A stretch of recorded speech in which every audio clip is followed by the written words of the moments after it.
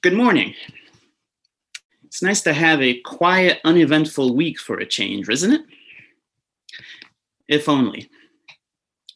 Time feels super saturated right now, doesn't it? Everything matters. Every day, every hour, every minute, every second. In an objective sense, in a moral sense, it has always been true that everything matters. But we have all just learned of an armed insurrection at the Capitol building to overturn the election in the president's favor. Many of us held our breaths as we watched unfold in real time these events, thanks to television and the internet. And all that during what is now the worst surge of the worst pandemic in a century. With daily death tolls exceeding 3,000 and even 4,000, it's 9/11 every day. So now it feels like it really matters that everything matters. In God's providence, this First Corinthians sermon series was settled on months ago. But if I had to pick a reading from Scripture to respond to this week's events and all that led up to them, 1 Corinthians chapter 1 may well be the text I'd settle on. Here, Paul has to address that most human of problems in the church at Corinth, factionalism. Serious errors in conduct and in understanding have brought tensions among the Corinthians. And those tensions are now at a high pitch. The assembly has split into at least 3 factions, possibly more. Some of them seem to claim the authority of certain teachers: Paul, Apollos, Cephas, that's Peter in Aramaic, and my personal favorite, the faction of Christ. We're just followers of Jesus here. We're the Jesus faction. Some readers treat that as the correct group of the church because they say we're of Christ, but I don't think Paul is so easily fooled. If I were a betting man, I'd wager that the apostle would suggest that every faction in the Corinthian church claims we are of Christ. Thus, the apostle has the unenviable task of bringing back together what people have rent asunder, namely the unity of Christ's body, the church. There are strong forces pulling in opposite directions in this community. Differences in education, social status, and material wealth being chief among them. But the discord must urgently be resolved because, as Paul writes in verses 7 through 8 of chapter 1, he says, the day of our Lord Jesus Christ is coming and will soon be revealed.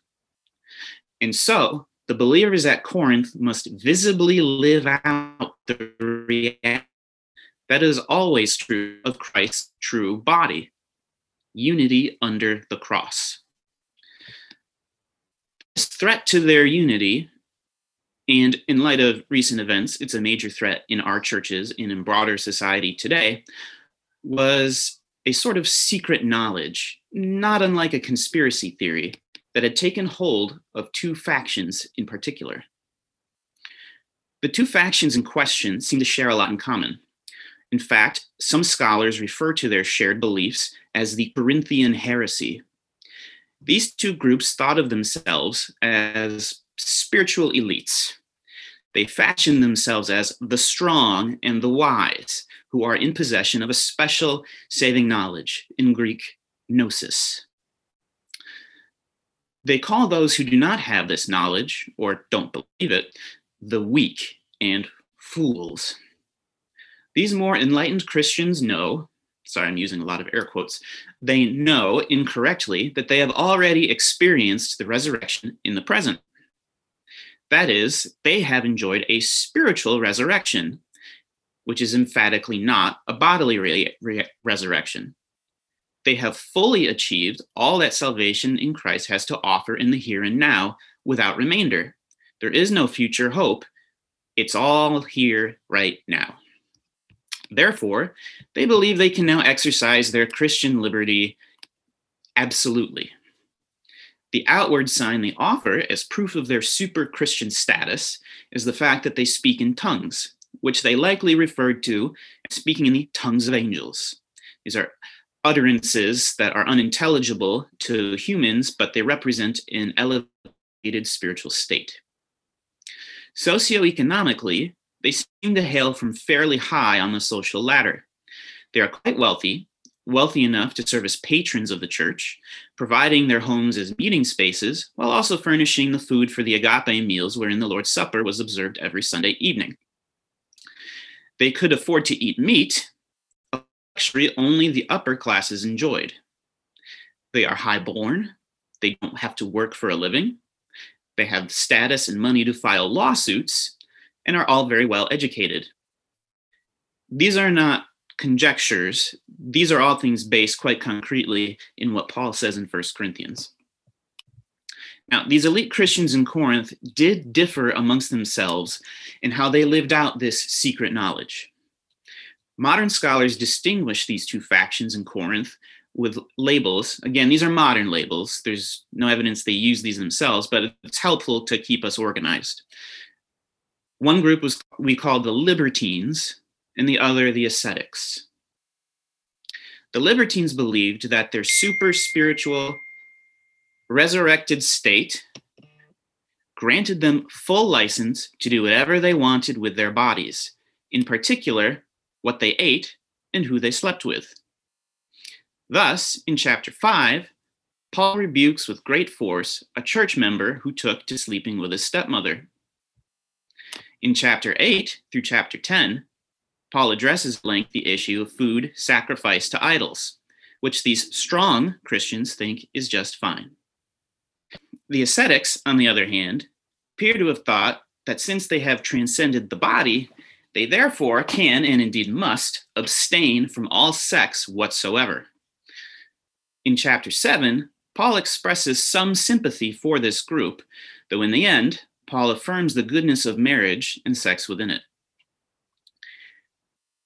The group with which Paul identifies the most, however, are the so-called weak and foolish Christians, and nowhere does he state so clearly as in the section of the letter on the folly of the cross. Here we get a glimpse into the concrete circumstances of these early Christians, who seem to have constituted the majority of the Christian assembly. Paul describes them plainly in verse 26. "For consider your calling, brothers. Not many of you were wise according to worldly standards, nor powerful, nor of noble birth." In other words, these are the urban poor, Corinth being one of the major urban hubs in the ancient Greek world. Paul says, if these brothers and sisters in Christ are absurd to you, then good, because the cross is absurd. In fact, in light of all that, I want to reread verses 18 to 31. Because now that we have the context, we can truly hear what Paul is getting at. "For the word of the cross is folly to those who are perishing, but to us who are being saved, it is the power of God. For it is written, I will destroy the wisdom of the wise, and the discernment of the discerning I will thwart. Where is the one who is wise? Where is the scribe? Where is the debater of this age? Has not God made foolish the wisdom of the world? For since in the wisdom of God, the world did not know God through wisdom, it pleased God through the folly or foolishness of what we preach to save those who believe. For Jews demand signs and Greeks seek wisdom, but we preach Christ crucified, a stumbling to Jews and folly to the Gentiles. But to those who are called, both Jews and Greeks, Christ, the power of God and the wisdom of God. For the foolishness of God is wiser than men, and the weakness of God is stronger than men. For consider your calling, brothers. Not many of you were wise according to worldly standards. Not many were powerful. Not many were of noble birth. God chose what is foolish in the world to shame the wise. God chose what is weak in the world to shame the strong. God chose what is low and despised in the world, even things that are not, to bring to nothing things that are, so that no human being might boast in the presence of God. And because of him, you are in Christ Jesus, who became to us wisdom from God, righteousness and sanctification and redemption, so that, as it is written, let the one who boasts boast in the Lord. Make no mistake, Corinthians, Jesus Christ was crucified, and every last thing you think you know about God and people must be processed through the cross. God does not overcome sin, death, and the devil through strength or wisdom, but through weakness, through foolishness. The weakness of God is displayed when Jesus is crucified. How weak is it, you ask? The foolishness of sending a Savior who sends up suffering the most humiliating and tortuous death, just how foolish is it? Well, Paul compares it to things that are not, to nothing.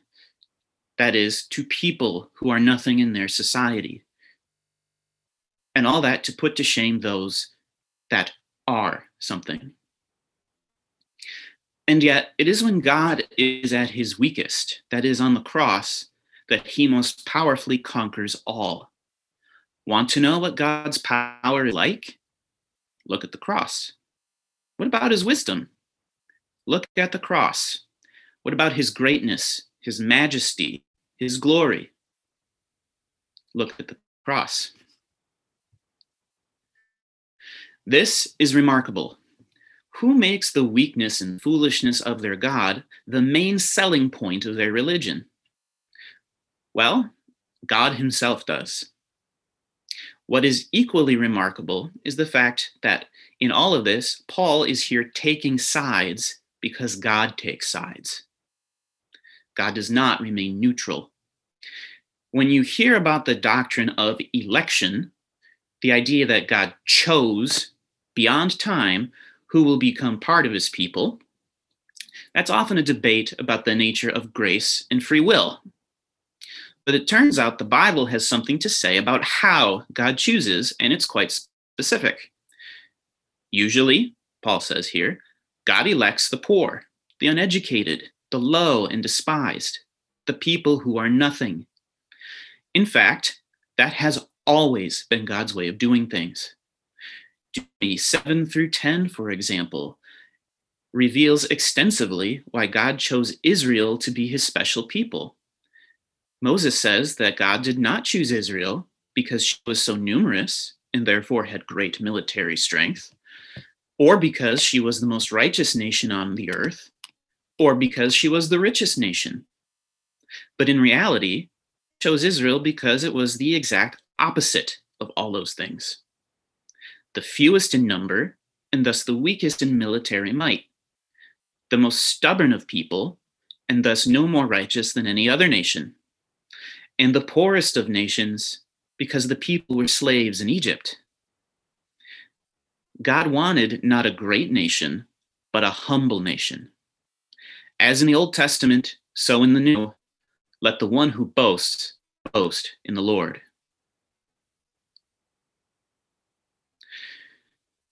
In a moment, I want to make clear now, not just what Paul is saying, but what he is doing.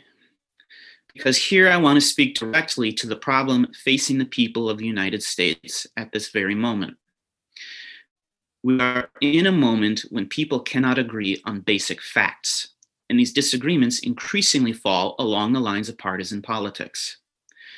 Those disagreements do not disappear when we cross the threshold of a church, or at least click the link on a Zoom meeting. And now those disagreements among Christians, as all Americans, are of grave consequence because many people who claim the name of Jesus took part in a riot to violently overturn the results of a democratic election. First, I want to note that everything Paul writes proceeds on the basis of a historical fact. That fact is the death and resurrection of Jesus Christ. I am a historian by training in ancient Judaism and Christianity. This issue is critical to me. Paul is not writing about some ultimately unknowable philosophical principles or speculations, but on something that happened. Right now, the scope and scale of misinformation or outright lies, which has concretely led to violence and insurrection, is dissolving the very notion of fact altogether. Brothers and sisters, please think about this very carefully. If we truly cannot establish as fact what happened in a public election, strictly governed by public laws, carefully overseen by poll watchers, counting observers, etc., that then underwent recounts, multiple ones, in disputed states, and then stood up under scrutiny in America's robust court system under judges of all political stripes, and with all of this taking place in just the last 2 months, then I do not see how we can ask with a straight face for an unbeliever to believe in distant events that transpired 2,000 years ago. According to our creed, that is, that our Lord Jesus Christ suffered under Pontius Pilate, was crucified, died, and was buried, and that on the third day he rose again. Therefore, whether you think it's a good thing or a bad thing, I'm not even getting to that. A true thing must be acknowledged as a true thing. So, Joe Biden legitimately won the 2020 election. That is not a partisan statement. It is a knowable historical fact.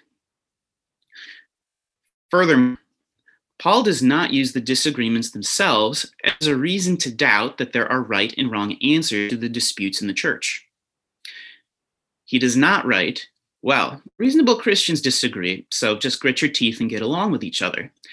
No, privileging the wealthy and the well-born is wrong. Sex with your stepmom is also wrong. Food sacrificed to idols is food offered to demons. Thank you, Anna. Where Paul does have a place for differences in the church as many parts to one body under Christ our head, that is in the context of spiritual gifts and what each Christian has to offer, not on matters of doctrine or conduct. Likewise, Paul does not fall victim to the golden mean fallacy, wherein one might be tempted to think that truth lies somewhere in between. A lot of people think X, a lot of other people think Z, and so the truth must be somewhere in the neighborhood of Y. No, the truth lies where the truth lies. It is out there. It is outside of us. It is outside of the positions we have staked. Perhaps the truth lands on one side of the political spectrum for one issue, and for another issue it lands on the other side or on no side at all. It may turn out to land quite lopsidedly, and one day you may wake up to realize that it's not the side you're on. Thankfully, Paul avoids the most morally lazy position of all, which is cynicism. That would correspond to what is perhaps a favorite trope in American politics, casting a pox on all your houses. If none of the options are good and everybody but you is wrong, or in a political context, both parties or all politicians are equally bad, then I'm excused from participating altogether. Paul does not cop out on this score. Instead, he evaluates point by point issues raised in the letter that the Corinthian church had sent to him, carefully responding to each one as the Holy Spirit guided him to do. It's hard, but necessary work for Christians today too. We must carefully weigh and discern the relevant facts on any issue and form our opinions on the careful reading of Scripture and with prayer. And then we work together for the public good. I share these things with you now because at the end of the day, the Corinthian heresy bears a strong resemblance to a conspiracy theory, and it is tearing this church apart. There's a hidden knowledge that can enlighten you, make you wise, can save you, it can set you free. People say this today about all kinds of things. Furthermore, those in possession of this knowledge are morally, socially, and spiritually superior to those who don't. The teachings are esoteric, for insiders only. Some call the Corinthian heresy a nascent form of Gnosticism. I said earlier that the Greek word for knowledge is gnosis. That's where Gnosticism comes from. It's this central state knowledge that they claimed that only a select few possessed. In any case, if they are Gnostics, the devotees of conspiracy theories are no less Gnostic. Throughout its history, the church has asserted itself as a public society of Jesus' disciples. That helped address both an external and an internal threat. External to the church, the Greeks and Romans often accused Christians of forming a secret society with dark rituals, cannibalism, incest, and the like. They said, no, what you see in public is what you get. That's us. The internal threat was precisely this problem of Gnosticism in the church's own ranks. You can think of it like a diffuse network of Bible studies that would go deeper into more mysterious doctrines after church, outside of the priest's presence. And only those in possession of the secret knowledge to unlock the real meaning of the Bible, these people thought, they were the only ones certain to belong to the elect. Needless to say, that hidden knowledge or gnosis was false teaching. The church is committed to the teachings of the apostles, as we are at Incarnation Anglican Church, declared themselves an open book. Yes, more basic things should be taught to new converts, while other teachings are reserved for more mature Christians. That's just good pedagogy. But all Christian truth is nonetheless publicly available. And in baptism, we make a public commitment to that truth. Jesus also thought a public commitment to the truth was very important as well. And so he gets baptized by John the Baptist, as we read. And then God the Father, just to make things clear, goes even further and declares for all to hear, "This is my beloved Son." All that was hidden in the Old Covenant has now been revealed in the New Covenant. The mystery has been solved. And the most public, universal, historical declaration of who God truly is to be found on the cross of Jesus Christ, a stumbling block to Jews and foolishness to the Gentiles. But to those who are called Jew and Greek, Christ, the power of God and the wisdom of God. Let us pray. Heavenly Father, make us people of the truth. Make us sharers of the truth, people who delight in the truth, because your Son is the truth. The closer we get to truth, the closer we get to him. Therefore, God, draw us ever closer. Humble us, Lord, so that we may know where we have missed it, so that we may know where others have something to contribute, so that we may better understand the truth.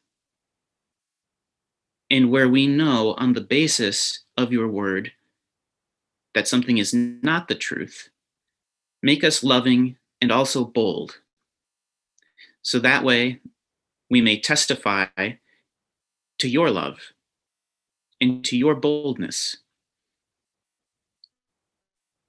We pray you keep the cross of Jesus ever present in front of our eyes and our minds, so that everything we do, everything that we approach in life, not just theology, but everything, personal conduct, our public life, which is all that politics is really, we pray that we pass all these things through the filter of the cross,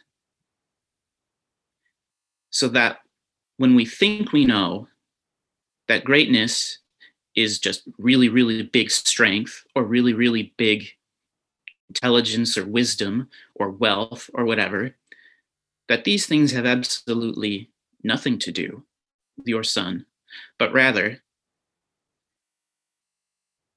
self-sacrificial love and denial of self is what Jesus is all about. We pray these things in the name of your Son, Jesus Christ. Amen.